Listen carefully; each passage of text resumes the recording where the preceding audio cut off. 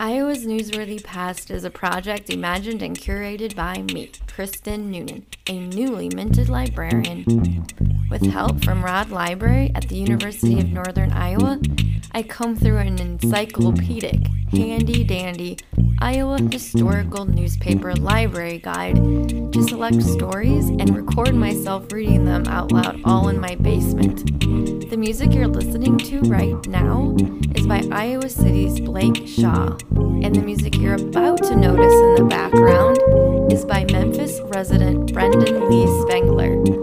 Tune in and out as your time allows, and please enjoy your totally free, no strings attached blast from the past.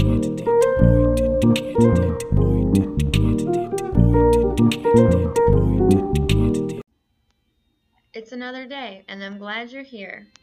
Welcome to January 21st on Iowa's Newsworthy Past. Our first stop on this day in history will be in McGregor, Iowa, in the weekly North Iowa Times newspaper on January 21st, 1863. I'm your host, Kristen Noonan. It's a pleasure to be your guide today. Let's roll! Weather, markets, etc. Since our last issue, we have enjoyed pleasant winter weather, the tendency being gradually to an increased temperature, which culminated Monday evening in a warm snowstorm, the fall of snow being about 2 inches. Large quantities of pork and merchandise have been transported across the ice in teams during the past week. Receipts of produce have been very heavy.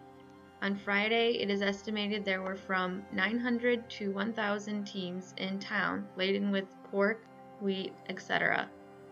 We counted at one time 178 teams waiting to have their loads weighed at the city scales. The clerks have been kept so busy that it has been impossible to get any figures on the amount of produce weighed for that day or for the week. The rush was immense, and on Thursday and Friday the city scales could not weigh all that was offered. Other scales were called into requisition, and large quantities of pork was lumped off. Colonel A.P. Richardson bought one lot of 100 hogs in the lump. Probably so much produce was never before offered in one day. As we go to press, Tuesday p.m., the rush still continues, and Main Street is blocked from Market Square to R.Y. Corey's store with loads of produce. It is a good sight for any person who has got the Blue Devils. A new platform has been erected adjoining the city scales, on which 2 additional sets of scales is placed by the authority of the city and under the superintendence of Captain D.B. Huffman, city weigher. Benton Brothers and Company, quote Amber, Iowa at 95, number 1, 90 by 93, number 2, 80A 85, rejected 70A 75, pork $3.30 A, $4.30, hides dry 16, green 7, and so on and so forth. New York Dispatches of Monday p.m. announces gold at 107 7/8. Stocks active and better. Milwaukee Dispatches of same date place wheat in fair demand at 103 113. Pleasing everybody. We do not remember to have read anything better than the following sentiments. They are true to the letter. Heaven help the man who imagines he can dodge his enemy by trying to please everybody. If such an individual ever succeeded, we should be glad to know it. Not that we believe a man's going through the world trying to find beams to knock his head against, disputing every man's opinion, elbowing and crowding all who differ from him. That again is another extreme. Other people have a right to their opinion. So have you. Don't fall into the error of supposing they respect you more for turning your coat every day to match the color of theirs. Wear your own colors, spite of wind or weather, storm, or sunshine. It costs the vacillating and irresolute 10 times the trouble to wind and shuffle than it does honest, manly independence to stand its ground. Take what time you please to make up your mind. Having once made it up, stick to it like a burr to a chestnut. Home and other items. The annual meeting of the Clayton County Sabbath School Association was held at the Baptist Church last week, commencing on the afternoon of Tuesday. There was a large attendance, and the exercises were very interesting. Quite full proceedings will be found in another column, as well as an essay by Mrs. Grant, and in an anonymous poem, which were voted publication in this paper by the association. The essay reflects much credit upon the head and heart of the writer. The poem is full of inspiration and noble sentiment. We trust the writer will favor our columns with frequent productions of her pen. During the past week, McGregor has been a bustling, lively metropolis, a miniature New York, a high-pressure engine for energy and a hive for activity. No other town side this of 1776 in the wide, wide world has shown so many lively colors as this same narrow city of ours. On Monday, one of the long caravan of park teams which came in from the country bore conspicuously displayed upon the side of an immense porker the words, "Old Abe." Until Monday night, the skating upon the river has been splendid. Monday afternoon, the ice opposite the levee was thronged with skaters. Many ladies graced the ice with their presence and put their best foot forward. There were gentlemen present to provide every lady with an escort. And many a fair one took her first lesson in the skating school. It is a beautiful, healthy exercise, and not only lends grace to the beautiful, but stamps the signet of health upon the cheek.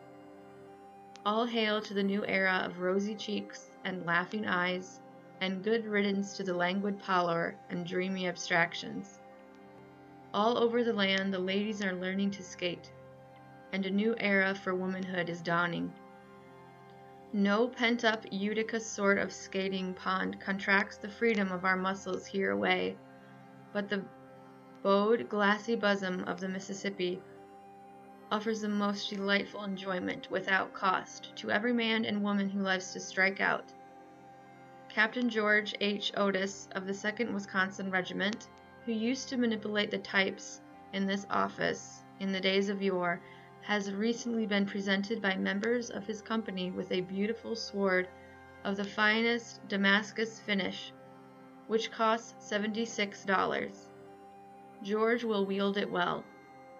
A dispatch from Colonel Merrill to the Dubuque Times announces that the 21st Iowa Regiment have fleshed their maiden swords and covered themselves with glory. All honor to them for it. The dispatch says that our forces numbered but 900 in the fight, and 2 pieces of artillery, consisting of selected detachments of the 21st Iowa, 99th Illinois, 3rd Iowa, and 3rd Missouri Cavalry. The rebel force was 4,500 under Marmaduke. The engagement was short, sharp, and decisive, being continuous for 5 hours. When getting out of ammunition, our forces fell back, taking everything with them, including several prisoners. Lieutenant Colonel Dunlap was wounded. Colonel Merrill commanded the Federal forces and has won fame. Glory enough for one day. The annual meeting of the Dime Society, connected with the Congregational Church, will be held at the house of William Hunting on Thursday evening of this week. Ladies are invited at 7 o'clock, gentlemen at 8. We hear that the woods adjacent to town are full of game, which is an unusually fat and fine condition.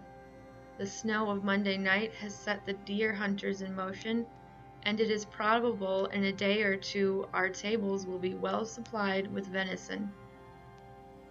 A disgraceful affair recently occurred at Iuka in Keokuk County in this state. It appears there was a full company of men that have been organized and sworn into the service, which Governor Kirkwood attached to Colonel O'Brien's 42nd Regiment. A few days since, when Colonel O'Brien appeared to attach the company to his regiment, the company turned out and saluted him with hisses, and swore they would shoot the first blue coat that dared to attempt to force them. Afterwards they gave, so the Muscatine Journal says, 3 cheers for Jeff Davis. We should like to know for what purpose these men enlisted, if not to fight Jeff Davis, and what earthly palliation there can be for such proceedings. Governor Kirkwood should teach these mutineers a lesson which will cure them of mutineering and relieve the state of the odium of such proceedings as these. Later intelligence from this company states that they are mustered into the 7th Iowa Cavalry.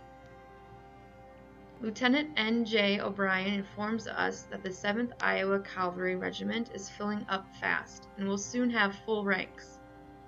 It is desired to have a full company from Clayton County.